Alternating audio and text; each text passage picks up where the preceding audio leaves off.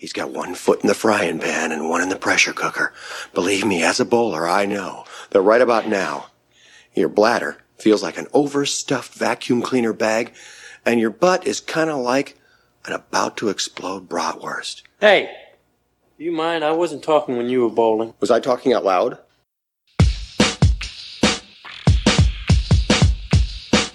Welcome to Munson's at the Movies. My name is Kyle. I will once again be your host, joined by the rest of the Munsons. I want to give them a wide berth. He's what is called a born loser. A real Munson.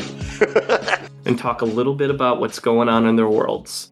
We are once again having to live in Rigby's Hollywood world. He's not going to be joining us until a little bit later in the episode, so he's starting to develop a brand around here, and it's not a good one. He knows California's in a different time zone, right? Based on his texts, I'm not sure. Let's just make sure we give him shit when he gets here. James. So I am officially back to being unemployed. I quit my job and I'm going to school full time. I'm going to be a college student forever. A Peter Pan lifestyle. I'm looking forward to it. Congrats, buddy.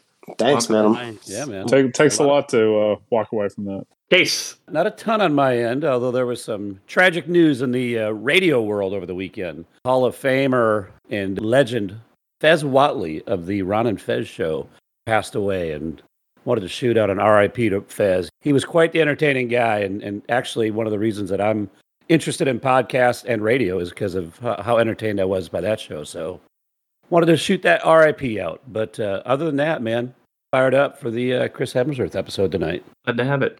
Little shout out. Warren. After the past, week or so, I've decided to turn my life around and start lifting weights for no reason. Could really go for a 6-pack and like beautiful hair, which I'm pretty much fucked on. really gonna try and go beautiful, maybe adapt a new accent. I don't know. This guy starts watching Hemsworth movies and he's like, well, time to get in Thor shape. Is that what that is? Damn. I promise you that ship has sailed, man. So there's a lot of time for you to quit if you want. I don't know what you're talking about. You trying to get back to the swimming weight, Warren? What are you trying to do? It's only 25 pounds, maybe 30. On my end, I'm very excited. The trailer for the season 3 of What We Do in the Shadows dropped today. So I'm excited for that to hit in a couple weeks, September 3rd. So for the Monty and I are the fans. For the others listening out there and you didn't know season 3 was coming, FX Hulu in a few weeks here. Making his return to the podcast, Monty Grohl of the Movie Marathoners podcast. As the host of Movie Marathoners, a weekly podcast featuring a rotating roster of guests who join to discuss, rank, and review all types of films and television, he recently finished his doctorate in biomedical engineering out in Boston. All right. We've got another doctor on the podcast today. Hey. Oh, shit. Congratulations, sir. That's awesome, man. Thank you very much. Look at the big brain on Brad. When he's not studying to be a fake doctor, he's watching Movie Marathoners and running regular marathons. You can find Movie Marathoners on Spotify, Apple Podcasts, or wherever you listen to your podcasts. Tune in and you might hear a few familiar voices because he tends to mistakenly invite Munsons to his podcast. And Yeah, I don't know why I keep doing that. I don't know either. He previously joined us for the Sam Rockwell episode, which is definitely one of our more popular episodes up to this point. Welcome back, Monty. Hey, thank you guys so much for having me. Welcome back, sir. Yeah, congrats on that too long. schooling. That's crazy. That's unbelievable, man. How many years? Thank you. It was actually only 4 years. I got lucky and was able to finish it kind of quick. I'm just looking forward to not being a student anymore, man. I got like flashbacks, James, when you were like, I'm going to be a student forever. I've been a student forever.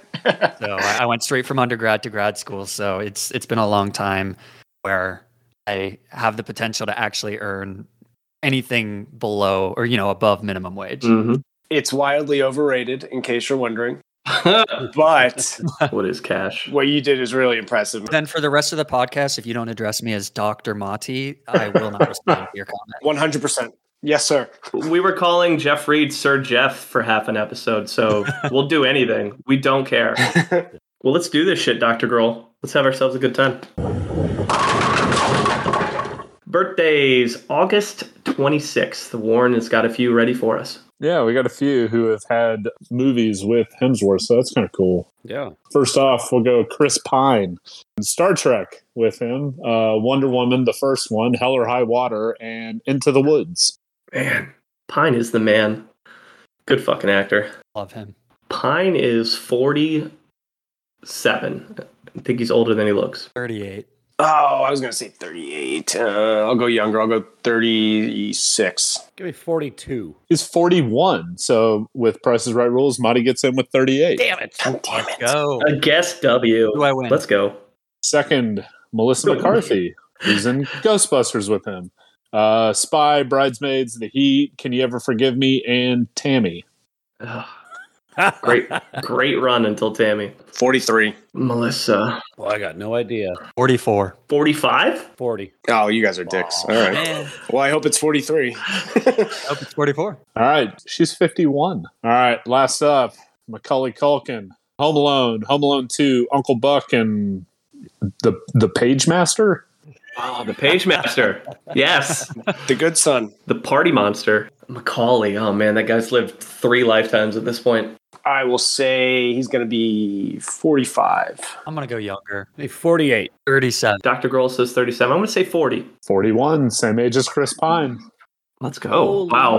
That is the crazy thing. They're Hold on. born on the exact same Is there a day. world where Chris Pine is the kid from Home Alone?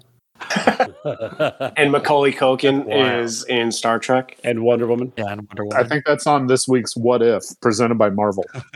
That movie just got a whole lot sexier, I'll tell you. All right, thanks, Warren. Yep.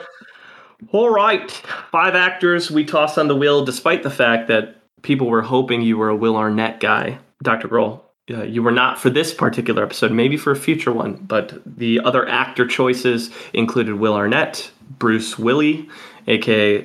a dickhead, and James was going to have a whole bunch of research to do. Shah Rukh Khan, which would have been our first Bollywood actor, and Marcia Gay Harden. But all 4 of them will go back into the pile. Back to the pile. Back to the pile. Back to the pile. They're going to go take someone else's jobs for a little bit, and maybe we'll get back to them later. But for today, for this episode, episode 43, we're going to be talking about Chris Hemsworth. And Dr. Grohl has decided to join us for a little Chris Hemi. Hemsworth has about 47 credits, just less than 50 credits on his resume.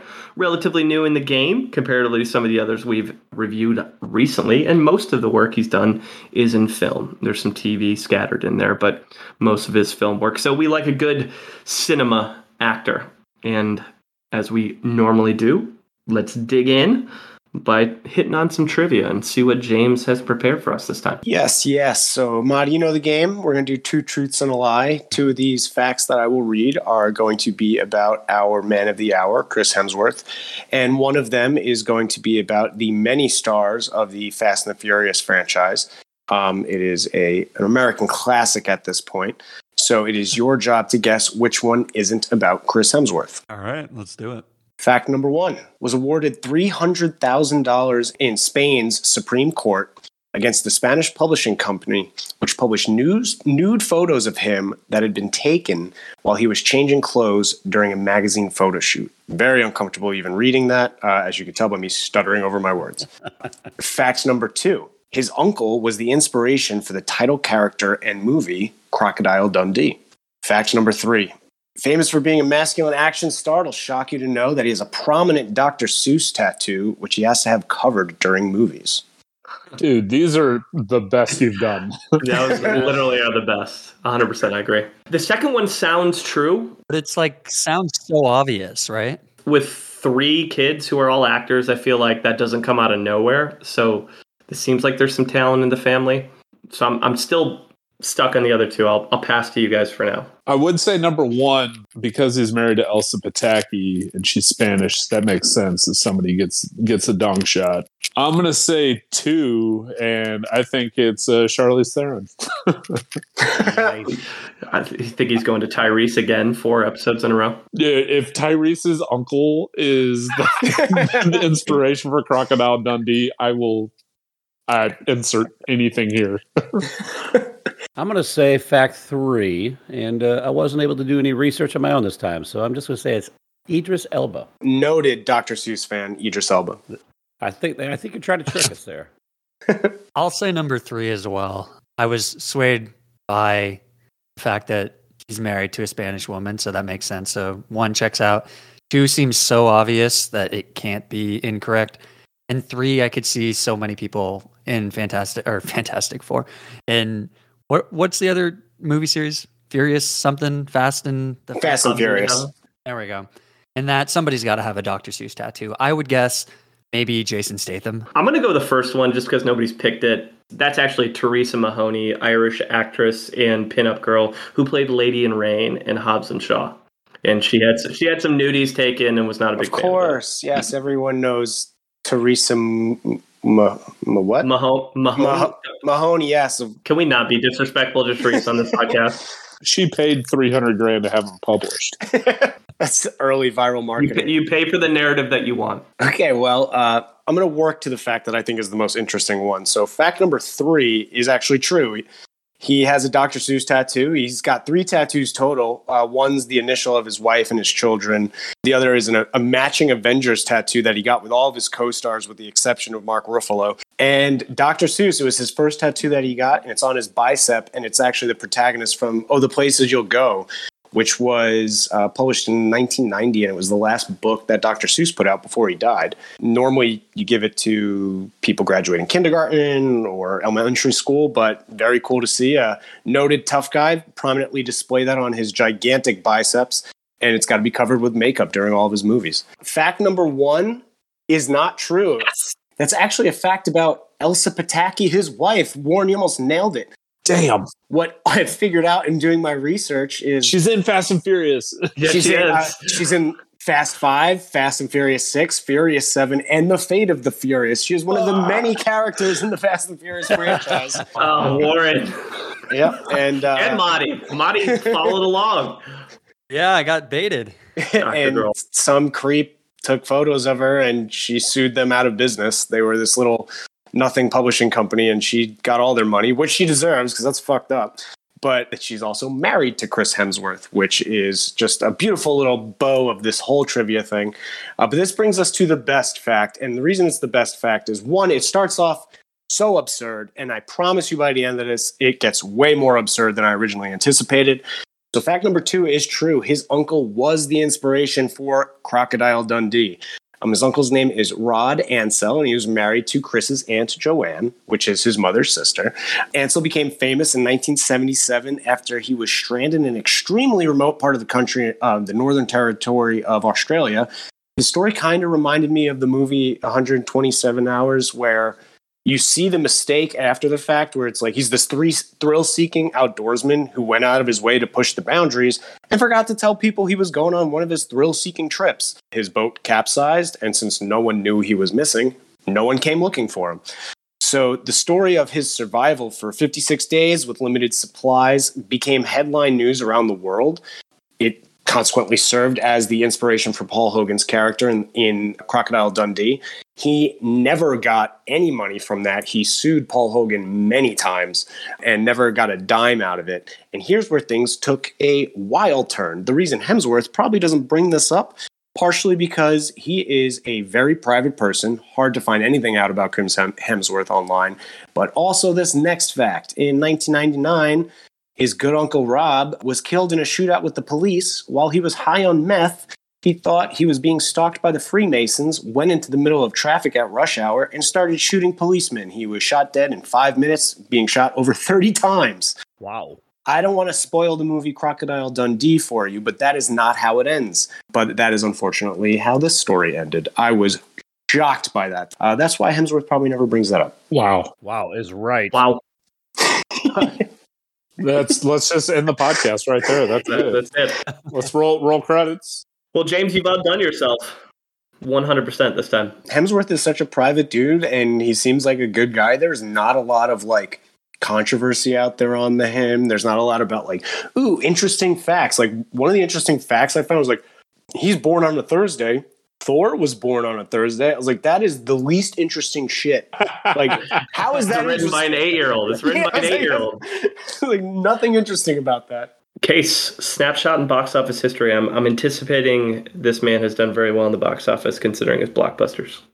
Yeah, speaking of very good, Hemsworth does very good in the box office section of things. He's actually the first actor we've looked at where the strengths of his profile actually hurt him in the metrics that I use, strictly because of the size of the budgets of the movies that he's in. He ranks number one in our rankings of average budget per movie at $128.2 million. Dude. Wow. For comparison, Philip Seymour Hoffman ranks 20th with $45.8 million, and Craig Robinson is dead last at 21.9. But his average budget on films is $128 million.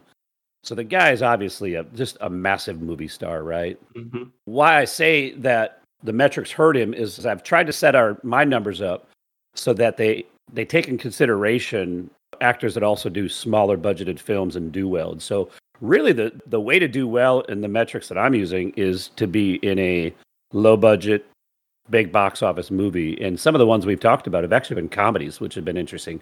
That being said, he does have a lot of really fun box office numbers. Last episode, we talked about Holly Hunter. She had joined others who had been in billion-dollar movies. Well, Hemsworth has 4 of them. Both the Avengers movies eclipsed $2 billion. If you look at the 30 movies that I was able to find box office information for, he's been in movies that have grossed over $12 billion. Jesus. It's unreal. That's $1 billion for every M muscle. To match his 12-pack. Well, this dude has printed money as the God of Thunder. He isn't necessarily bulletproof in the box office, though. Go on. He has 2 notable bomberoos on his resume. Ironically, the first one I want to bring up is a movie called Cash, which is written with a dollar sign instead of an S. This movie was budgeted for $7 million and grossed a cool $46,000. I think it was written by Kesha. However, his biggest box office flop landed him at number 33 on CBS News's 42 biggest box office bombs. While the movie did gross $89.7 million, it still ended up losing $10.3 million as it was budgeted for a cool $100 million. The movie's in the heart of the sea. Oh, yeah. Is actually one of Ron Howard's lowest performing, if not his lowest performing as a director. Mm-hmm. That movie was actually the first time that I've been doing box office performance searches, and it came up in an article. So that was an interesting one to find. Overall, I mean, the dude kills it in the box office, and he finishes in the top 5 in our metrics. And I'm excited to talk about these movies because all the movies that I put information in for are movies most movie fans have heard of. Yeah. So where does he finish in the 43 in terms of stacking up? He ranks 5th overall with 4th in Star Meter, 11th in Critic, which was a lot higher than I thought it was going to be, 8th in Fan Ranking, and then he's got his box office numbers are in the high teens. And that is good enough to put him 5th. Top 5 is big time. Top 5 is big time. Yeah, you got it. Okay. Well, let's dig in to Hemsworth's life and career. I know we talked about some of the checkpoints already. Let's start here. So 2009 is what we're going to go with as his first feature film. So before that, he's born in 1983 in Melbourne, Australia. He's got 2 brothers, Liam and Luke, who are also actors. So there's some good talent and genes in that bloodline for sure. His first job ever was he worked at a pharmacy cleaning breast pumps. A long way started from the bottom. Now we're here. So I found that fact. When I looked it up, I was like, I don't want to talk about that. So I saw the note and I was like, we'll just cover that real quick because I don't need to do a deeper dive on what that experience was like. Dude, I will tell you, it's hard as hell. Yeah, it sucks. Thank you for your service. Yeah. He got his higher education at Heathmont College, and from there he started his film and TV career. Before his first feature film, he had 5 very brief TV appearances. His first one was in a project called Guinevere Jones. He played King Arthur in what is apparently a very bad adaptation of King Arthur. That's what I read. 2002, made an appearance on an episode of Neighbors. 2003, The Saddle Club. Fergus MacPhail in 2004, and then kind of his first big break was on the soap opera Home and Away. He played Kim in 192 episodes. That's just like a drop in the bucket because it's 7,700 episodes. It's 7,700. Yeah, 35 Holy. seasons. Oh, that's like one episode comparatively to other shows. Yeah. Did anybody watch an episode of this? I watched some when I lived in Australia just to like see it, but Pass the time. yeah, it was just I wasn't working on day where I when I got down there and was just seeing what was on TV in the middle of the day. It's that, and it sucks. Did you watch some of it? Well, I tried watching an episode and I couldn't make it through the intro song. Not a big fan of the Australian soaps, Case? Oh, that was rough. I watched clips from Neighbours, Saddle Club, Fergus McPhail, and Home and Away. Not much, but I watched enough to figure out there was a consistent theme with his characters and how he was cast. He was cast as the really attractive guy that women swooned over.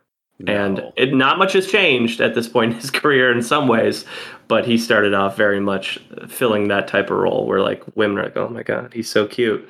I feel like that line was said in everything I watched in the early days. Yeah, he's been typecasted. Yeah, right? Terrible. It's insane when you're like the hottest dude on the planet, right? That's the type of jobs you're going to get early on. What a dick. What a dickhead. Really rub it in our face over there. But that same time with Home and Away, is when he moved to Sydney. And he did a little thing called Dancing with the Stars Australia, which there are clips of on YouTube. If you're listening, you can check it out. You can see him strutting his stuff. There's an interesting story about Dancing with the Stars and how it almost lost him one of his first jobs. He almost lost Thor because they were a little worried that they saw him on Dancing with the Stars Australia. And they're like, we don't know if we can turn this guy into like a superhero. Yeah, because Thor does so much dancing in all the movies. What I was able to read with him is when it comes to acting is that he's like, I never really wanted a real job. He's like, I was always good at lying to get out of doing actual work. He's like, I work out all the time. He's like, but I'm not that athletic. So like sports wasn't going to be for me. It's like, so I just like, what's a job I can do where I don't have to actually work that hard? And here we are. And apparently if you're just a good guy and you're funny and one of the most beautiful people on the planet, people will figure out a place to put you in some movies. So like his role in Ghostbusters is super meta to his like real life. I'll talk about it during my review, but we'll get there. Yeah, I think you're there. Doing well. Look at this. And then the final thing we'll talk about is, I guess his first big movie role was in, I'm not going to say big movie role, but his first role in a big movie was Star Trek. He played George Kirk, Chris Pine's dad. So the Chris universes are coming together early on in his career. Kyle, I would argue that it may not be a big role, but I think it's a pretty like iconic role. Important. He ends up being James T. Kirk's father. Oh, I think it's awesome. Mm-hmm. Yeah, I think that's cool as hell. It sets the vibe for the movie. Yeah. I was looking forward to getting into it when that movie came out, and I loved that opening scene. Mm-hmm. Yeah. It immediately sets the tone. It's serious and funny and dramatic. I love the joke he has about how they shouldn't name the kid after his dad because his name sucks. I thought that was so funny. Tiberius? He's like, that name's terrible. Tiberius? So funny. And I think that's kind of like a preview of what I think is his sweet spot. I think he does really good in, you are naturally going to be in awe of his looks, but what he's good at is he's very funny and charming. And even in serious roles, he can come across funny, like in that situation. Yeah. This guy reviewed him in Star Trek, and he said, it's the best 5 minutes I've spent in a movie theater this year. I saw that review too. Yeah, I love this movie. And I think that this casting is one of those ones that at the time you just didn't know who he was. So I remember seeing it and being like, okay, well, that's interesting. But I feel like when I went back and watched the movie and you realize that person was Chris Hemsworth after he becomes famous, it almost is one of those things where you're waiting for that character to come back or something because he is such a famous person. Mm-hmm. Right. And I mean, they even tried to do that in Star Trek 3 or 4 or whatever. They said that Chris Hemsworth was going to come back as they were going to do some timeline stuff. I thought it was a really great introduction to him. Agreed. So first feature film 2009 is A Perfect Getaway, and Rigby has it. A Perfect Getaway is a 2009 thriller film starring Timothy Olyphant, Mila Jovovich, Steve Zahn. So 3 pretty notable actors, and then as the aforementioned Chris Hemsworth in one of his first minor roles, but one of his first roles that's in a notable movie. The movie is about newlyweds played by Steve Zahn and Mila Jovovich. They are on their honeymoon to Hawaii, and they meet a hitchhiking couple who are played by Marley Shelton and Chris Hemsworth. And immediately the couple finds out that a recent another couple was actually murdered on the island that they're honeymooning on in Hawaii. And immediately there's some doubts about who did it, what each ulterior motives are. And then Chris Hemsworth's role is very small in this, in that he actually is originally from what I remember, is he and Marley Shelton are the couple that are arrested for the murders, although they actually didn't do it. And so their role is diminished pretty early in the movie, because you're supposed to think that they're the ones who committed the murders, and that's not the case, as you eventually learn in the movie. There's a lot of twists in it. A lot of flashback stuff that they don't really show in the plot, just kind of get you guessing at every turn. Craig, I know you said you enjoyed this movie. I wasn't able to watch it for this episode, but I do remember seeing it 5 or 6 years ago, late night on HBO one night. And yeah, what I remember about Chris Hemsworth is that he's got his buff, bearded, like good looking guy, like who's supposed to be kind of a badass. And you're supposed to assume that he's got a dark side and he's a psycho, but it turns out that he and Marley Shelton are not the crazy couple that you are led to believe within the first 45 minutes of the movie. So minor role, but in terms of what they needed out of it, Chris Hemsworth is good. He's crazy hitchhiker who you assume is the bad guy, and that's not the case. Sounds like it's pretty important to the story. One of the concepts that they talk about, so Steve Zahn's character he's claimed to be we got to be careful because there's a ton of spoilers in this, but he's claiming to be a movie writer. They're talking about red herrings. They basically make Chris Hemsworth character a red herring in this movie. Mm-hmm. He nails it. He's actually got like a Fu Manchu type beard, and he's scary as hell, and he flips out at his wife when she won't get out of the car after him and Steve Zahn kind of get into it. And it kind of sets that up of like, man, this dude is unstable. Yeah. And then we run into him a couple other times, and the writer and the director do a really good job of making you feel like Chris Hemsworth's the guy. And this is one of the few movies that I've watched that the movie ended, and I'm like, hold on, wait a minute. And then you got to kind of go back and think about the movie, and you start putting everything together, and it's like, it surprised you a little bit on how you got there. But it's a fun movie to watch if you haven't seen it. If you guys haven't seen it, I'd go watch it, because Steve Zahn and Mila Jovovich they're great in this movie. And Timothy Olyphant is great in this movie. This is a really well casted movie, because everybody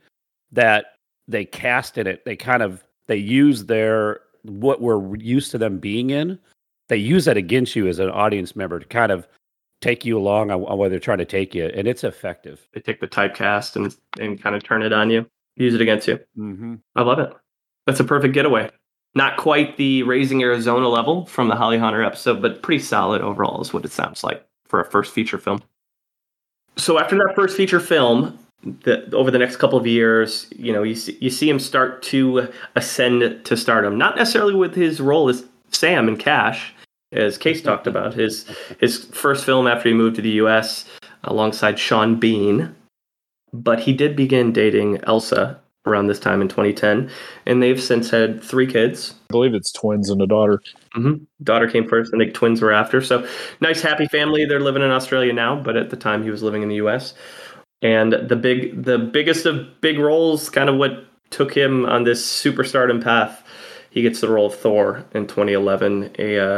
I think a movie that surprised a lot of people that they could pull off. And I think there was a lot of doubt about the movie when it was coming out and when it was announced. He was made for the role. And this one, compared to other Marvel movies, I think it does a decent job of setting it up, but it lacks the humor that subsequent Marvel movies start adapting, and they start taking a little bit more levity in their films. But this one still blows the hell out of the second one. It's good. It's a little dull. it's like a little boring to me, and that might be because it doesn't have the humor that they later found, because that's the part of Thor that I ended up loving in that second half, is when they kind of I think it's when we'll talk about Ragnarok, but like that is where I immediately was like, wow, this is awesome. And I went back and was like, oh my God, these are actually very different styles of movies. Yeah. You guys know who directed Thor, right? Kenneth Branagh. Kenneth Branagh, wasn't it? Kenneth Branagh, Yeah. Which is interesting. I didn't even realize that until I started doing the research. There's a decent amount of humor in that first movie, but I think you're right, James, that they're still like trying to figure out their footing. Mm-hmm. And you can tell that in the first movie, the humor doesn't come from Chris Hemsworth. It comes from everybody around him, or like him accidentally being a fish out of water kind of thing. Yeah, like the beer, slamming the mug down. The rest is from Kat Dennings. She was Kat Dennings is the funny. She was supposed to be the humor person in it. Yeah, but then you get Taika, who just he unlocks something in Chris Hemsworth and says, "Oh, this guy is actually really fucking funny." Yeah, absolutely. Brunt of the joke, right? Which I think is perfect. Yeah. One of the few funny jokes from the first one is when he goes to the pet store and tries to buy a horse. I need a horse. And which again, kind of unintentionally funny. It's more situational than anything. It's not a punchline joke, but one of the few moments where you kind of get to see the silly side of his character. Yeah. His first humor really pops up in the Avengers, because he's like, yeah, I'm a god, deal with it. Or he is a little bit lighter, but he's playing off of such huge and established people that he's still not the top one. And when you lay out all the Marvel movies, taking the big anthology movies out, I mean, I put Ragnarok as either one or two in the ones. It's either that or Guardians of the Galaxy. Yeah. Yep. Yeah. Did you guys realize that he was almost not cast as Thor? That would have been a shame. Didn't he have to compete against his brother? Yep. Liam. Amongst others. So his agent actually had to fight for him to read a third or fourth time. They didn't like him. Listen to some of the people that they were going after. It was Liam Hemsworth, actually tested for the role. Daniel Craig was offered the role outright, but he turned it down so he could focus on James Bond franchise, which worked out well. That would not have worked. That would have been terrible. So old. Too old. Yeah, Tom Hiddleston. Yeah. He wanted Thor originally. He's so good as Loki. Charlie Hunnam from Sons of Anarchy. Sons of Anarchy. Yep. Alexander Skarsgård, Joel Kinnaman, Kevin McKidd, and WWE star Triple H. Oh can you imagine? While he was on the set of filming The Cabin in the Woods, Joss Whedon kept trying to give him advice and tips on how to try to get that role. And Hemsworth's agent was finally able to get him to get another reading, at which time he kind of had enough of the character built in that he was able to secure that. I thought that was fascinating. It's very fascinating. Yeah, that's crazy. The world could have been a very, very different place. That's interesting, man. Almost all of those are terrible choices. None of those people are funny enough to pull this off. No. I mean, I agree. none of them are. They can't make fun of themselves. I mean, Charlie Hunnam is really good when he's in stuff, but he cannot do what Chris Hemsworth does. No chance. They made the right choice. Took their time, but they made the right choice. We're spending a lot of time on this, but it is Chris Hemsworth's half of his career. It's literally 7 movies up to this point, with at least one more on the horizon. He says the contract's only through 8 movies, but I never believe anybody when they say those things for the Marvel Universe, because everything is a smokescreen. But when you look at the early days, right, we've got Thor, followed by the Avengers. Then you've got Thor Dark World, which he did say in interviews that he felt was kind of stale, and he was looking for the character to do some different things. So he was fully embracing funny Thor in some of those later projects. But after Thor Dark World, you had Avengers Age of Ultron. That's where you start to tease that Chris Evans as Captain America is worthy of Mjolnir. And then that'll take us up to Thor Ragnarok, which we will cover later. And then we'll dig into the other Avengers movies later as well in the timeline. Because they're all about timelines in the Marvel world. And I feel like we have to stick with that. All right, so same year, big year for him. Cabin in the Woods, Kurt, one of my favorite movies. I know you guys love it too. Great movie. It's so great. One of my favorite horror genre movies of all time. Chris Hemsworth is fantastic in it, and it is right in that sweet spot of you think he's going to be like this dumb jock, and he's not, and he's very self-aware of the dumb jock stereotype, and he plays off of it, and it makes it hilarious. Tons of good one-liners. I can't say enough about this movie. Yeah. I use the Hemsworth joke all the time where he walks in on his girlfriend reading and he goes, he's like, who gave you these? Who taught you about these? And he grabs the book and she goes, I learned it from watching you. And she runs away. It's so fucking funny.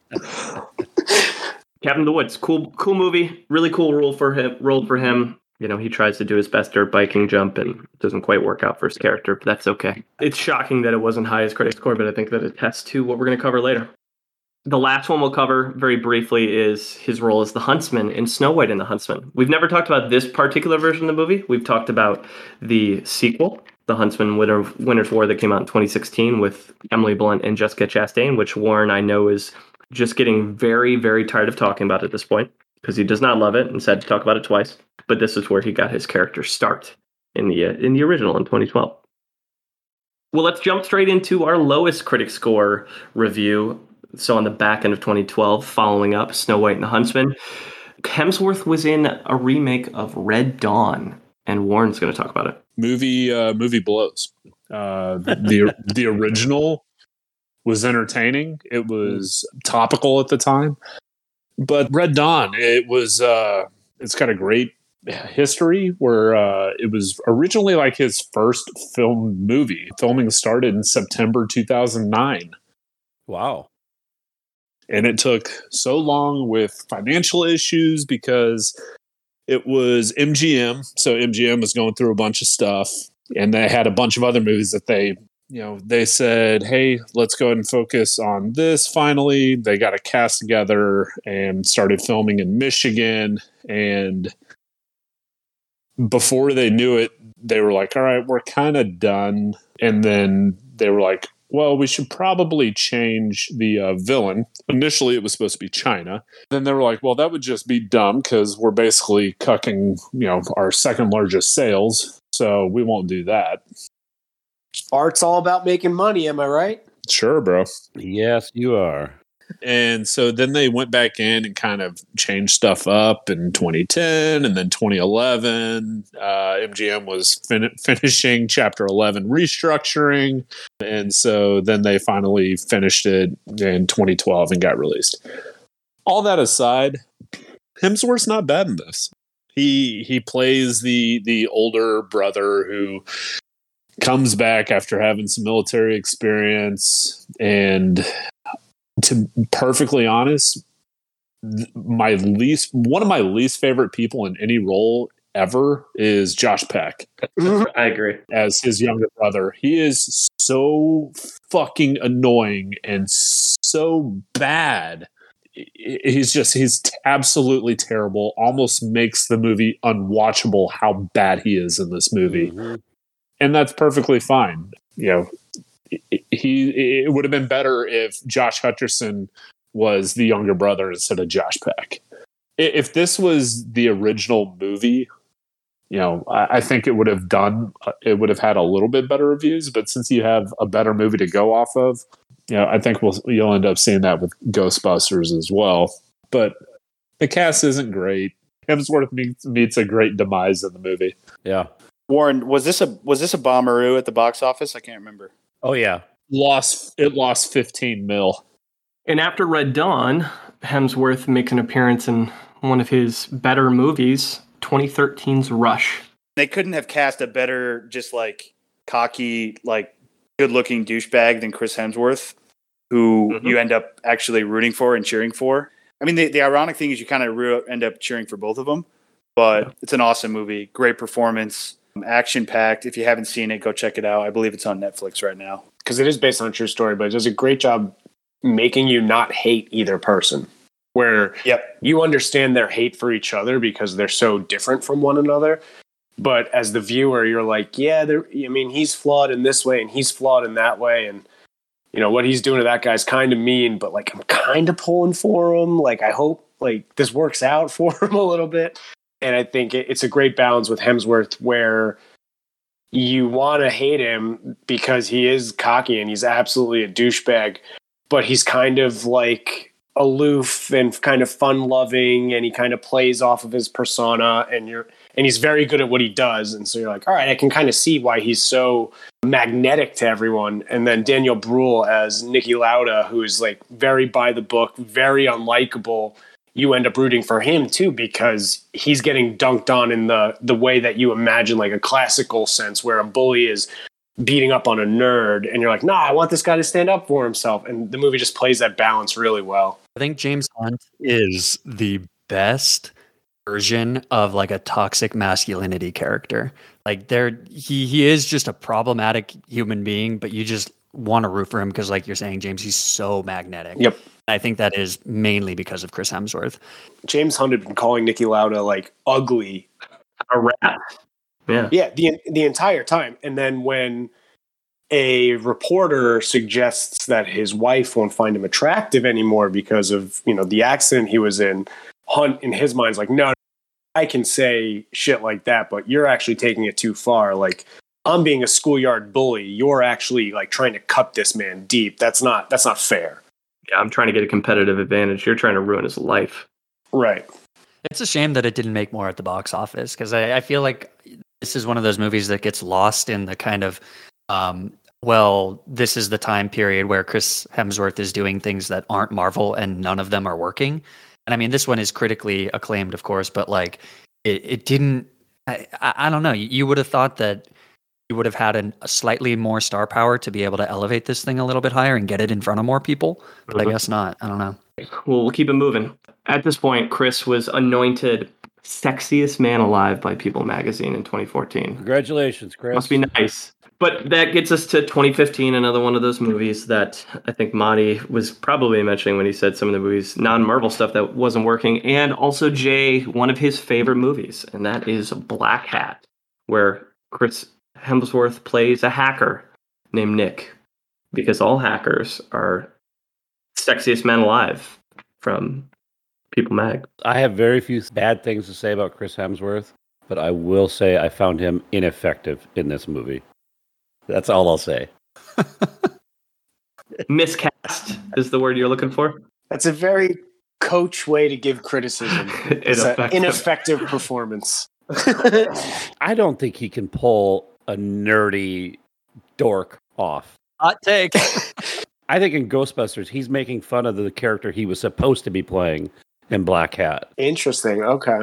I even read that he felt like his performance felt flat in Black Hat, that there was something missing. So even he knew. Maybe that came from terrible critic reviews, and he's like, shit, I got to come up with a reason for why I did not do my best work. So we've got Ultron that same year, and then a crossover with Christina Applegate and Regina Hall in Vacation. He plays Stone Crandall, a very fun part of that movie, a man with an enormous penis, Willem Dafoe style, and lots of faucet metaphors.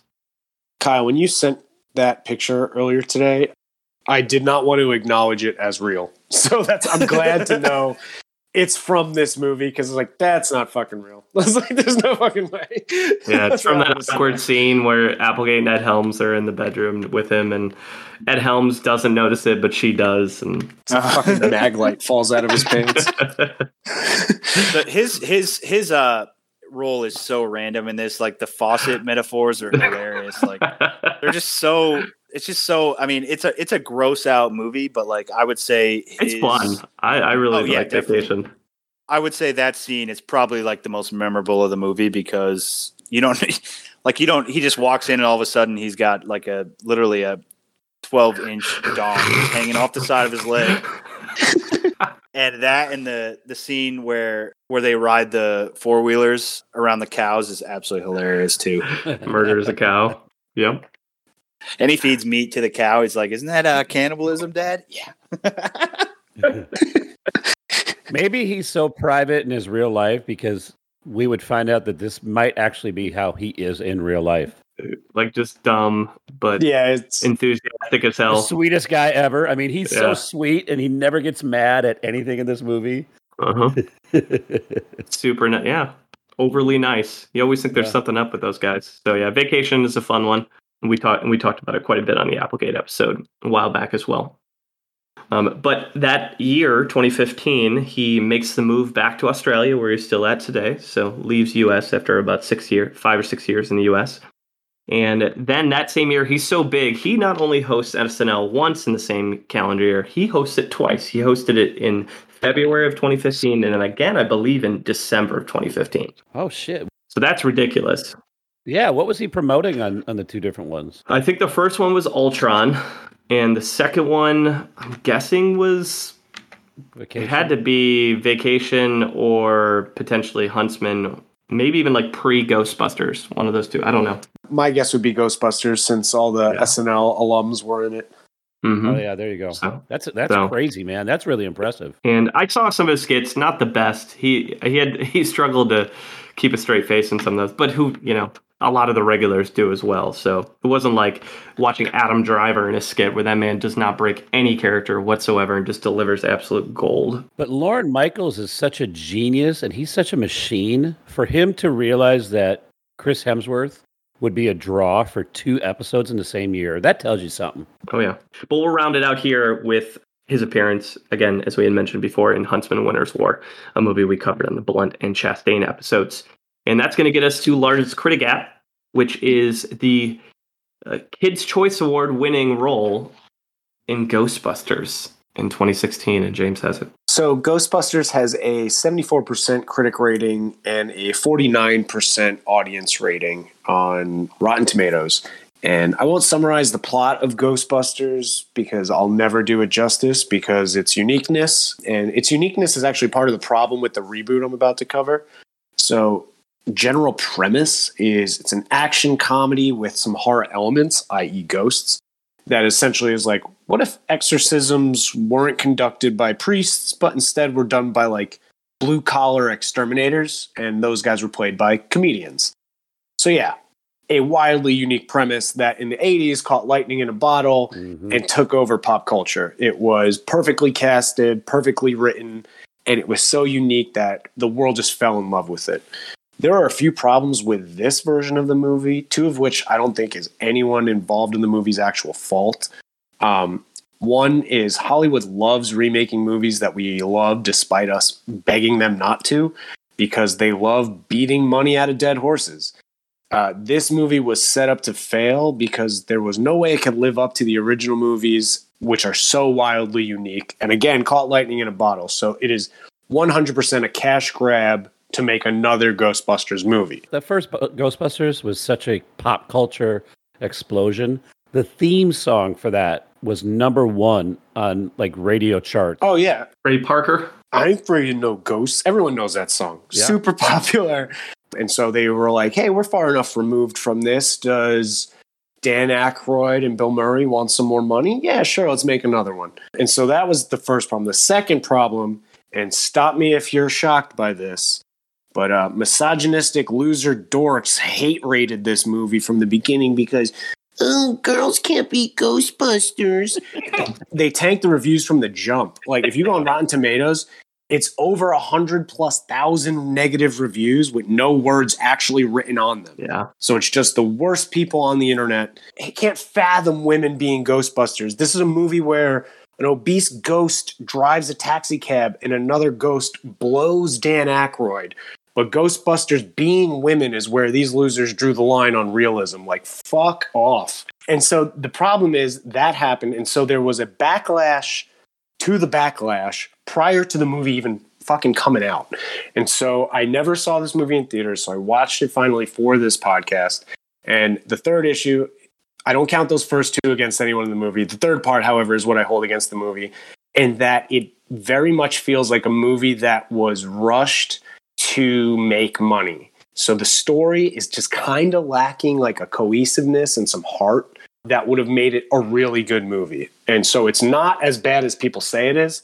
It's just not as good as it could have been, and it's just okay in general. So it's funny. The female leads played by Kristen Wiig, Melissa McCarthy, Kate McKinnon, and Leslie Jones all have a natural chemistry together, and they have a bunch of good one-line jokes that they can bounce off of each other, specifically how they treat Chris Hemsworth's character, who is absolutely the funniest running bit in this movie. Hemsworth plays like an impossibly dumb beefcake who they hire only because he's hot. and he can't even get through like a normal function as a human, but they just keep like slightly crossing the line into maybe like sexually harassing a coworker who is Chris Hemsworth, and then pulling it back and being like, but he's so nice and he really looks like he's got a good heart, but he legitimately can't accomplish anything in the movie. And it's my favorite running bit in the movie. Hemsworth actually said it was the hardest role of his roles for him to prepare for, because he's never had to outright play an oblivious idiot who wasn't in on the joke. Like, he's played idiots before, but it was like with a wink and a nod. Like, I kind of get that I'm like a dumb jock. This one is like complete obliviousness to it. And he's like, it's hard for him because he's not naturally that type of comedic actor. And so other people, like, them roasting him and bouncing the jokes off of him and him having to be deadpan for it was very difficult for him. But he's great in it. Like, they're interviewing him, and I think one of the lines is they realize that, like, he does not have the qualifications to be what they need. But Kristen Wiig is just like melting, like, looking at him. Yeah. And Melissa McCarthy's like, oh, you don't have any lenses in your glasses? And then he goes to poke himself in the eye. He goes, yeah, it's easier to itch my eye. So I took the lenses out. And she goes, oh, I should try that. I should try that sometime. Did he have to leave work early because he was going to a hide and seek tournament or something like that? And they're like, you got to sit here and answer phones. He's like, look. And he just takes the phone off the hook. And they're like, that doesn't, all right. And they're like, we should probably disconnect his phone. Like, people are trying to, it's definitely the funniest running bit of the movie. They still hate him at the end when they're like, where did you get a sandwich? He's like, oh, I was looking for you guys in that deli over there. The fans who hated this movie are trash and are full of shit. But the movie itself is actually flawed. Chris Hemsworth's fantastic in it. Another classic review from James. That's why I'm here. 2016, busy year, because he makes a quick appearance in Doctor Strange to the highest critic score, which is the all-new, in Taika Waititi improved version of Thor in Thor Ragnarok, in case hasn't. Yeah. And Rigby is probably very excited for it. Yeah, you ready, Rigby? Yes, I am. I've been waiting all day for this, Craig. And I'm not going to get into the plot. And like James said, it just wouldn't do this justice. So yeah, here's the plot as much as I'll go into it. Asgard, Thor's home planet, has a prophesized destruction, Ragnarok. Like so many of the other fun movies we talked about tonight, there's just so much to unpack. So I'm going to leave it to you guys to kind of add some depth to this review. I will say, however, that everything you expect out of Hemsworth in this role, he delivers and then some. I knew I was in for a fun ride within the first 10 minutes of the movie. Mm-hmm. Then what got me into this movie the most, and you guys know my tendencies as a film critic, this might be one of the best used movie and scene connections ever when Led Zeppelin's Immigrant Song is playing while Hemsworth as Thor destroys an entire army. Mm-hmm. Song's amazing. I couldn't stop watching the movie after that because of that scene. Yeah, man. And thankfully we get it one more time. But, you know, I know that this movie has a different feel than a lot of the other Marvel comic movies. And that to me was really enjoyable because I'm not a huge Marvel comic fan. I've seen most of them. Mm-hmm. The other thing that I loved about this movie, they might be my favorite two characters, but the interaction and the chemistry between him and the Hulk are just so entertaining, man. Hulk like fire, Thor like smoldering fire. He throws shit at him and he goes, baby arms. So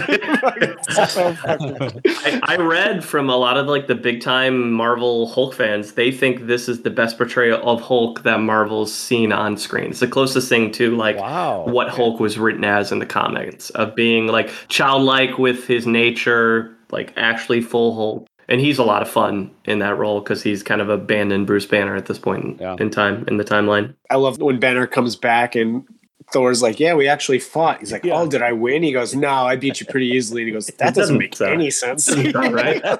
That's exactly what I was just going to say, too. That was great.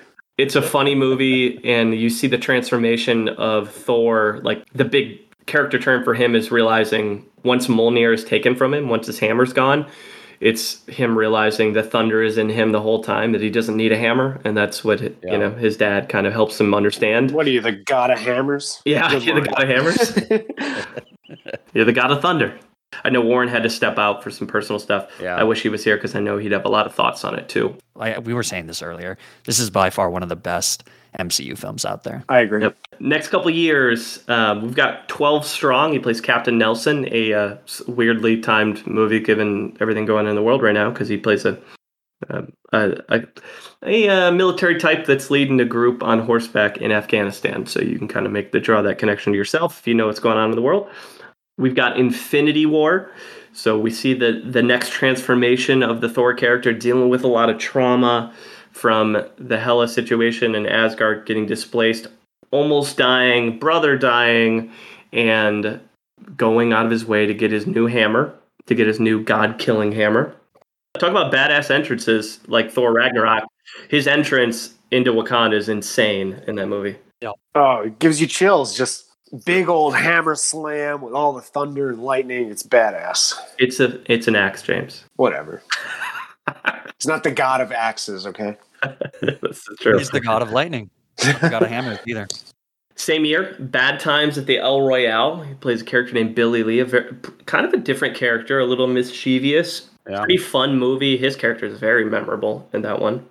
He's only in the last 10 minutes of it, and it's one of those movies that it takes you on a journey through each character, and it's like this thriller, so you don't really know where it's going. But when his character gets introduced, he's like a interpretation of Charles Manson, but if Charles Manson was the sexiest man alive in 2014. Yep. You're like, oh, okay, I kind of see. Oh shit, I didn't expect Chris Hemsworth to be playing this character, and I thought he was great in this role. I did too. I was shocked that this movie didn't do better in the box office. It was budgeted for $32 million, and it only grossed $32 million. So this movie barely made its budget back, which was surprising me because it's got a lot of really good performances and a lot of really good actors. Well, we see the introduction of the newest version of Thor in Avengers Endgame. We run into, some would call it Fat Thor or just overweight Thor, depending if you don't want to fat shame. Because we don't do that on this podcast. We don't body shame on this podcast.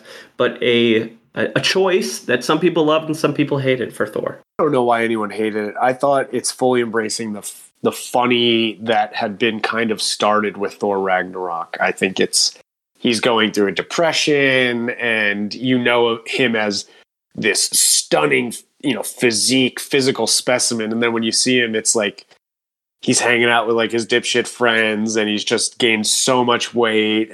Fortnite. Yeah, I think it's a very funny way to display a superhero dealing with depression. He gets a lot of good stuff to work with too in the film, though. He's got some emotional scenes, which I think is something that Chris Hemsworth can do every now and then. So. It's all that soap opera training he went through. Yeah. That's true. Which one of the two is it where that scene with him and Rocket, where Rocket's asking him about his trauma, and he's like, "Are you sure you should be going on a superhero mission right now?" That's Infinity War. That's Infinity War. Like, that's a really, to your point, Marty. That's a pretty powerful emotional scene. It's shrouded in sarcasm and laughter, but it's him literally dealing with the pain of losing his entire family and all of his people. Like, that'll fuck you up every time. Yeah. Dad's dead. Mom got killed by dark elves. Brother's gone. Family's gone. Everything. You had to actually kill your own sister. Oh shit! Yeah. You had to destroy your planet to kill your sister that you didn't know you had. And you were kind of lied to your whole life about what your dad used to do. So all of this, these back-to-back Infinity War, Avengers Endgame, Bad Times, 12 Strong, all that leads to him becoming Forbes' 24th highest paying actor. And honestly, I'm shocked it wasn't higher. Yeah. My man was making some cash. And part of that cash was his role in Men in Black International in 2019, which is our largest audience gap. So a movie that audiences like more than critics. And let me tell y'all, Marty was very excited about getting this when I told him by a text that he was doing Men in Black. So I'm excited to hear about it. I bet he was. Yeah, I was absolutely ecstatic to see this 23% on critical consensus Rotten Tomatoes with a 66% audience score. Big gap. Which isn't even that high for an audience score. Yeah, so this movie came out in 2019. I guess it was kind of the first movie after Endgame for Chris Hemsworth, and I did not see it. So I had to go see it before this podcast, and I saw it on Sunday. The problem with this movie is that it is completely incoherent. Yeah. It is a movie. So I mean, okay, we can give like the basic premise of the movie, which is that Men in Black is now international. I don't know why it wasn't before, and it doesn't really matter that it is, but I guess there's multiple Men in Black operations around the world. Sure. It should be universal, right? No, it's an American-based company that protects. Right. Okay, where's your patriotism? So Chris Hemsworth is working with Liam Neeson in the UK one, even though Chris Hemsworth is Australian. And then Tessa Thompson is a newbie that kind of has a childhood experience of seeing some event and not getting mind wiped or whatever. So she spends the rest of her life trying to get into the Men in Black. And eventually she weasels her way in there, which is kind of badass. I think that's funny. But then the movie has a plot kind of about her and Chris Hemsworth teaming up to do something. And there's something called the Hive, and there's an alien that seems vaguely racist, but it may not be. There is another alien pair that is like kind of the thing from X-Men Dark Phoenix, which is a very obscure reference, but I don't know which one came first. And so, yeah, basically the movie is just, it's kind of dull. It's kind of boring. It's very poorly written. It does bank on, I mean, Chris Hemsworth is kind of building a career off of his non-Endgame stuff or his non-MCU stuff of being the best thing in bad movies. And this is one of those examples. He's got Tessa Thompson. I guess I'm kind of surprised. It's probably just because Kyle wanted us to move along a little bit because we could have talked about Thor Ragnarok for hours. Yeah. But the relationship and the chemistry between Tessa Thompson and Chris Hemsworth is really good in Thor Ragnarok. Yeah. So if you wanted to watch that again, but in a worse movie, then I guess you could watch Men in Black International. Although I would recommend you just take a page out of James's book and watch Thor Ragnarok a second time. Yes, That's back to clearly back. what somebody wanted to do here. They clearly wanted to just capitalize on Thor Ragnarok, and they made a movie that just had no weight, no meat, no nothing to it. It is kind of a nothing burger of a movie. And I think for the first 30 minutes of the movie, I was like, hey, you know, there's something a little vindicating about getting to watch a movie that I know is supposed to be bad, so I don't really have to like take it too seriously. But even then, it was just like, I don't even know what's going on because they're throwing out so much gobbledygook at you that it doesn't actually grip me because I can't follow anything. So Language. Like, it's not even bad that it's fun bad. It's just bad. I think this movie suffers from the same problem that Ghostbusters did in that it's kind of setting itself up to fail because Beating a dead horse. the first Men in Black is so good and like you just Yeah. can't recreate that. Yeah. Like, Yep. They're trying to recreate the magic. It's not going to happen. yeah. this movie also only made $254 million at the box office and was considered a box office bomb. That just blows my mind because it really puts into perspective how Bad awful it is the now. box office is right now. Yeah. Like that was bomb. Part of that is the U.S. Canada gross was only 80 million, so it lost money in the States. So it took the international and the world Yeah. gross to put it over the top. Yeah, I hear you, Marty. And don't forget, this movie also features our second highest scoring Munson to this point. That's Emma Thompson, and she's very good in it for what she's asked to do. I didn't realize she was in Men in Black 3. So when she showed up at the beginning, this movie is bookended by Emma Thompson. She's in two scenes, the first scene and the last scene.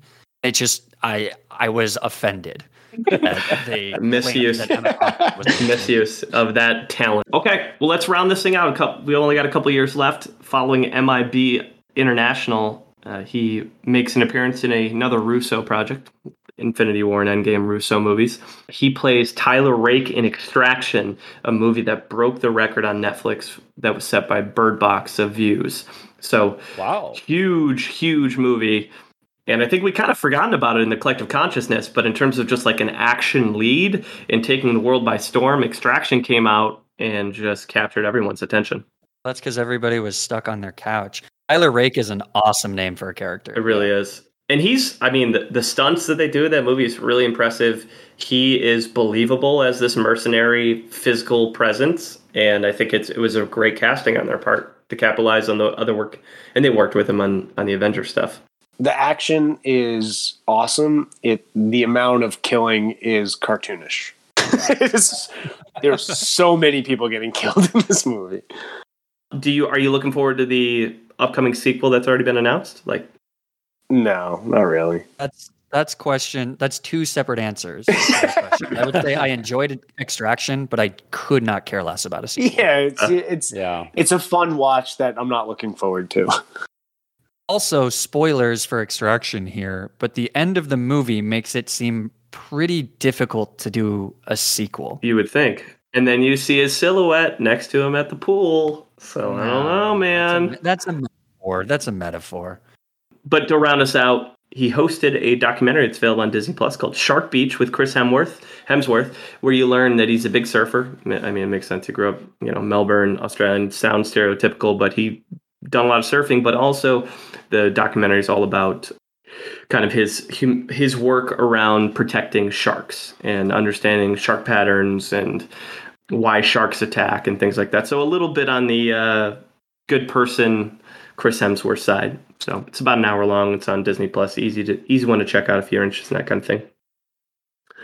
And most recently, he was appointed the member of the Order of Australia in 2021. So similar to Gabe Byrne getting his notoriety in Ireland, apparently Hemsworth is, big time, and Australia's like, you're one of our golden gooses, and we're going to recognize you as such.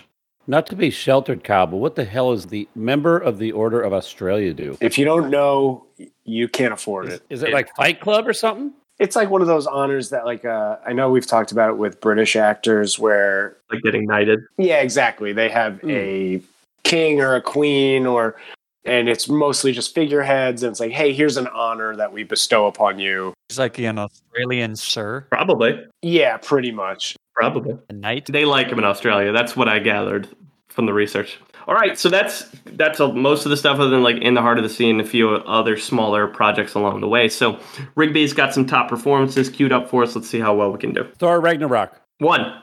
Yeah, so I got Numero uno. I got a list from WatchMojo.com. Oh, yeah. I like It's actually 5 roles, and they combine the Thor roles. So there's your hint. Okay, that makes sense. It's from 2019, so I think it came out right when Endgame came out. No Extraction. No Men in Black. Unfortunately. All right, so Thor is number 1. We can establish that. We got to have Rush. He didn't. Yeah, He didn't confirm me saying it's number 1 though. Yeah. So I'm starting to think it's not number 1, but it's on the list. Thor is number 1. I don't know what's going on with my mic. Sorry. You're right. Oh yeah, it was Rush. James Hunt. Yeah. Yep. Rush is number 2. Oh, Cabin in the Woods. Number 3. All right. Can we get a perfect score here? Oh boy. What would be number 4? We know it's not Black Hat or Vacation. I want to say it might be Ghostbusters. Yeah, he was great in Ghostbusters. I'll sign off on that. That is number 5. So you were missing number 4. Oh, no. You're still 4 for 4 in terms of just top not in 5. order. It's not in order. It's not the same. Yeah, it's not Red Dawn. We know that. It's not Huntsman. You think they do El Royale? Maybe. That's a good contender. He was very good in that. I don't know what else it would be. I support that. Maybe. Hold on. Let's Only other jump. one I'm considering throwing out would be 12 Strong, because that was a huge role. Vacation also I could see as a dark horse here because he's really funny in that. Would they do George Kirk? No, I don't think it's too small. But it packs a punch. I vote Bad Times. I agree. My vote would be 12 Strong. What are y'all thinking? I'm on El Royale. Okay. El Royale. I think that's going to be There you go. consensus. That's our 3v1. So El Royale's the guess. You should have gone with your gut. It's the Huntsman. Really? That's not my gut. Nobody guessed that. That wasn't our gut. Okay, that means that the person who wrote that article has not seen El Royale.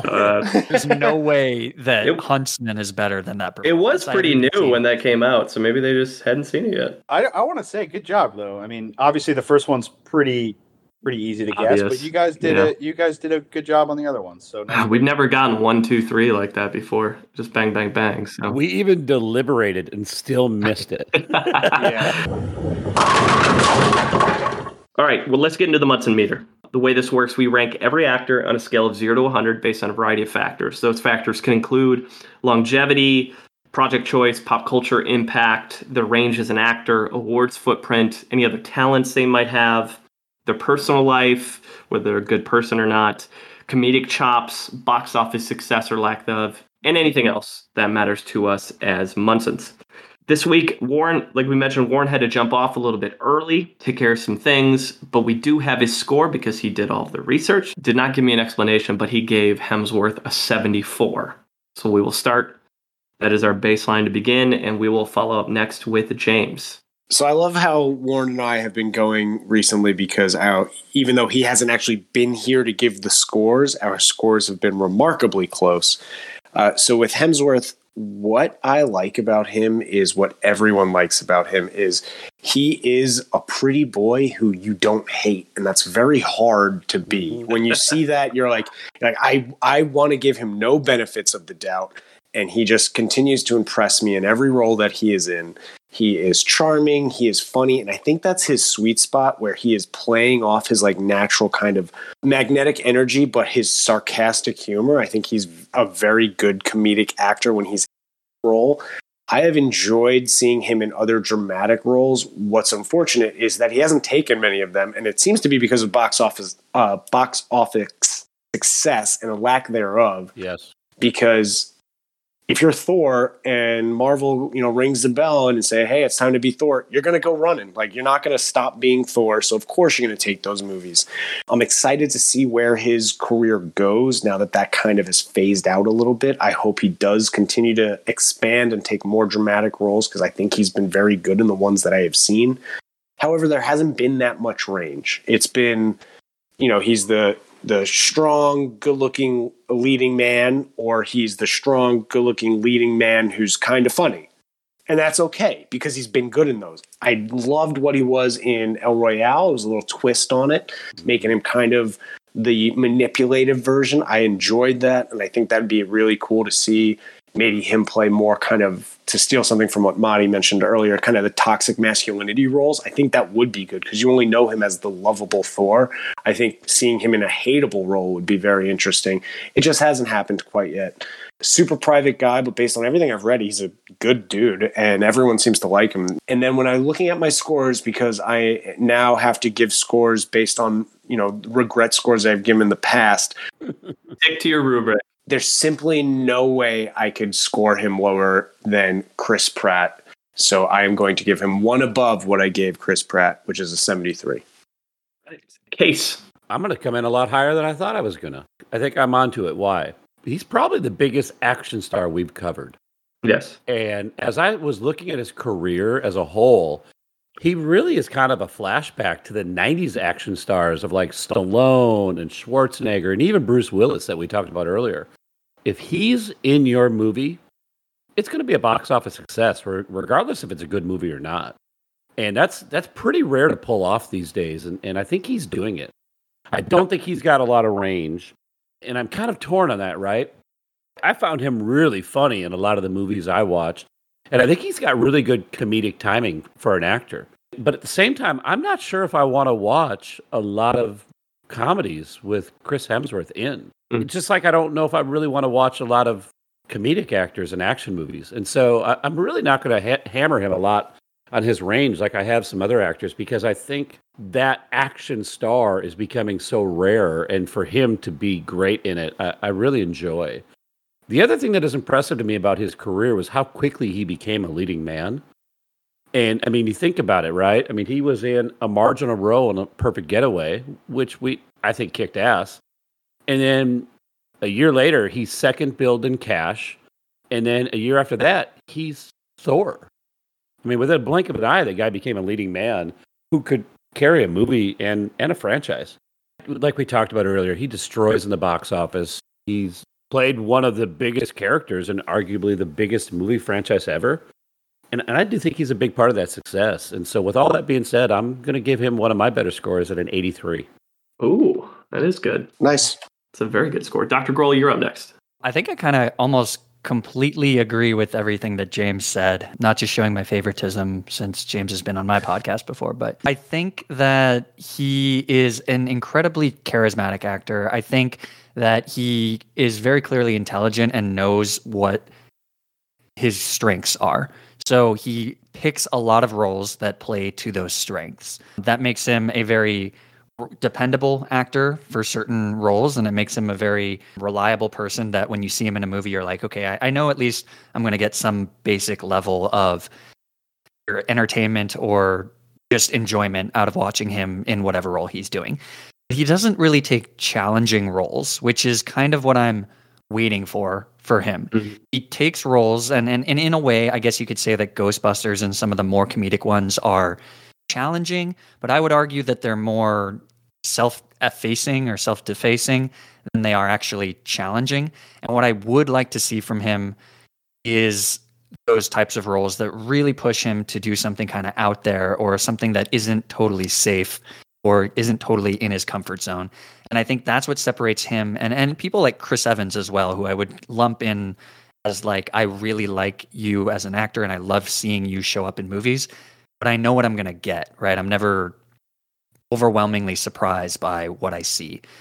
But if you think about roles, or if you think about actors from, earlier generations that are equally as like incredibly attractive, but have kind of gotten to that next level of every project that you're in is going to be gold. So I'm thinking like Leo and Brad Pitt, who are both pretty boys, but kind of have that extra thing when they pick projects. He's not there yet. So I can't give him like a really high score, but I will still say that I love this actor and I will definitely watch almost everything that he's in as long as it seems interesting. And I think that's better than I can say about most people in Hollywood right now. So I'm going to give him a 72. All right. My end, pretty quick. You guys have hit most of it. I will say, I think an apt comparison is he is the Australian version of Gabe Byrne, but much better when it comes to like representing in Hollywood for a country that isn't represented very often. That is a wildly insulting compliment. But better. Here's the qualifier. I think I just heard Warren, like, not even on this podcast, just throw his phone against the wall. Yeah. Warren's going to Bug Bunny punch you through the phone. He's, as you guys mentioned, he's held back by longevity, range, awards footprint. I mean, the peak of his awards are People and Kids' Choice Awards, right? So big, huge hit there. I mean, kids love him. Teenagers, and he's one of the biggest popcorn actors out there. I would have liked to see him. He's never going to be in an indie film. Unless he starts to like destroy his career somehow, some way. For the time being, he's going to be in big blockbusters, big pictures, because he can demand that price tag when he joins the picture, and indies will not be able to afford him. So I don't think you're going to see him trying anything terribly different than what he's doing right now. Lots of action movies, big budget films, superhero stuff. That's essentially what Chris Hemsworth has been and what you're going to see him do over the next 10 years. I can almost guarantee it. But of the Chris's we've covered on this podcast, I think he's the best of the two, of the three, I guess, with Chris Rock as well. So Chris Tucker. And Chris Tucker. 4 Chris's. My God, the Chris universe is huge on the Munson side. One day we'll get to you, Pine and Messina and Evans. You guys not do Chris O'Dowd? I thought you did. We did. Oh my God. You're right. Oh my God. 5 Chris's. Too many Chris's. 5 and 43. Thank you for that. So I'm going to give him a solid 70. And Rigby, round us out. Yeah, you guys hit on all of them. Obviously, I mean, the guy has pretty much carved out his path for the rest of his career, and more power to him because, like, we've all talked about how bankable he really is. And I mean, Craig, you made a great point. He's a throwback to the action stars of the 80s and 90s, with the Stallones and the Schwarzeneggers.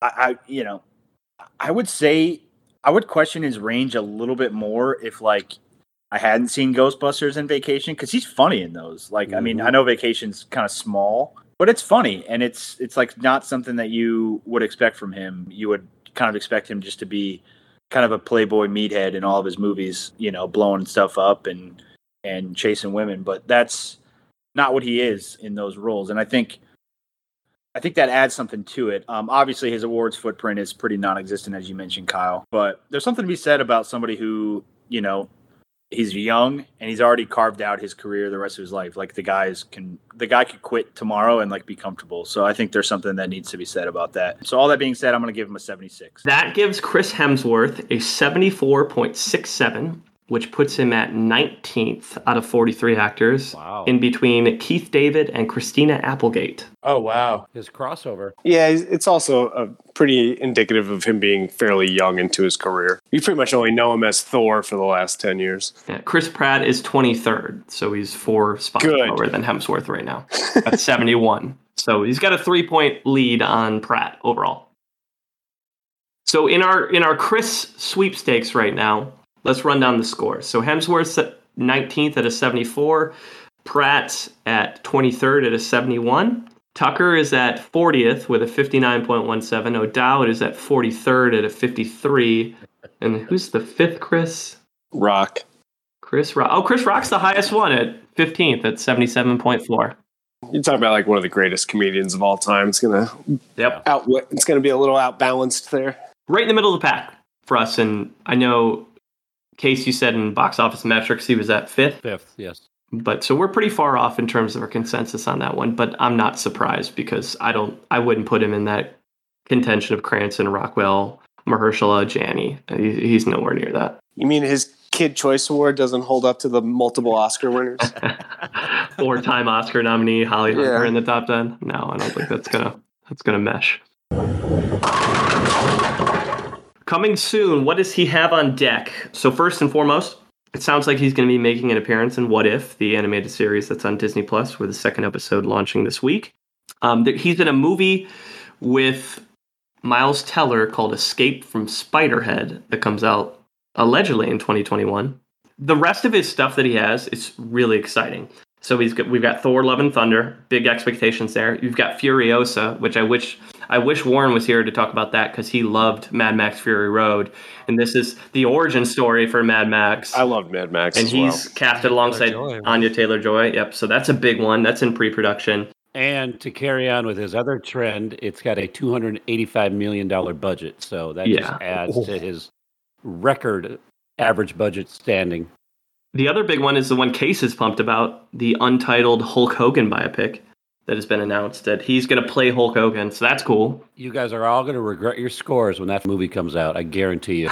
No, I want to rescore when that comes out because I'm pumped. Add it to the box. Yeah, Craig, I'm excited for that as well. And then Extraction 2, which I mentioned earlier, which may just be a small cameo or could be his survival story. We'll find out. TBD. But let's talk about the next episode. So our next podcast is hitting September 9th. Our guest is Lauren Hopkins, who was previously with us for the Maya Rudolph episode. Oh, yeah. Yeah, our favorite local Pittsburgh extra.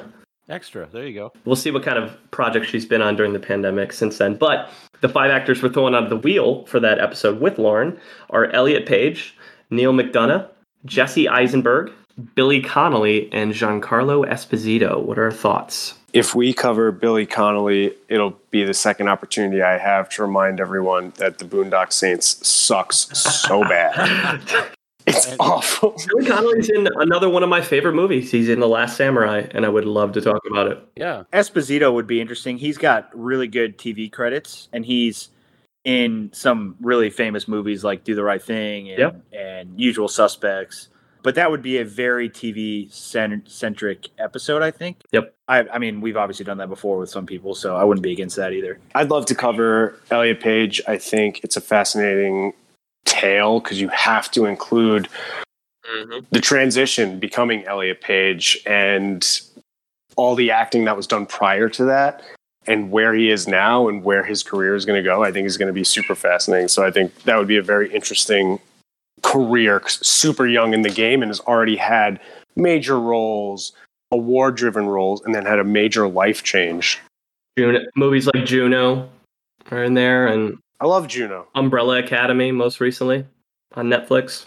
Inception as well. The Last Stand, X-Men. Mm-hmm. Yeah, that's right.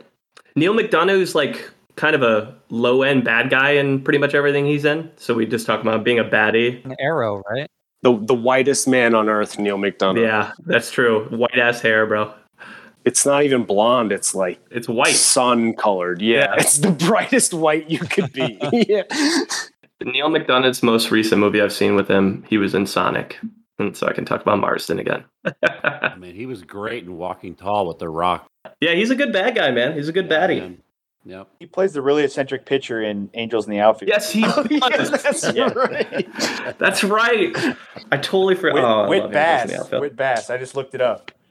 He like slides into the pitcher's mound. Remember that? I feel like Jesse Eisenberg would be. He's probably the most popular of this bunch, for sure, and would provide probably the best movies out of the. Social Network. Dr. Grohl, who would you pick? I would definitely pick Jesse Eisenberg simply because then we would get to talk about The Social Network again, which you guys did already do when you came on the podcast to talk about. Yeah, dude, I remember you and Kyle. That was your numero uno. That's right. Yeah. Because we're right. Amazing movie, great performance, and he's got a couple of other fun ones out there. So he's Lex Luthor, which has all sorts of. I said fun ones, not bad ones.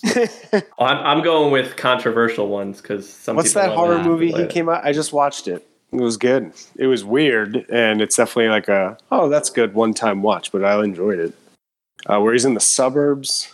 Oh, Vivarium with Imogen Vivarium, Poots. Yeah, it's weird, but it's cool. Yeah, he's in a bunch of indie films too. Yeah, I was gonna say he's also in a Sundance movie that came out this year called Wild Indian, and he plays It's very good. He's insanely famous for a role that could be played by like literally anybody that could speak English. It is a nothing role, and it's so fascinating that they got Jesse Eisenberg. I think he produced the movie and stuff, but it's kind of like an intentional commentary on Native American individuals in movies. But anyways, yeah, he picks interesting projects. Yes, he does. Yeah. Well, regardless, Marty doesn't pick. We don't pick the wheel sides. Well, we've reached the end of our Chris Hemsworth journey.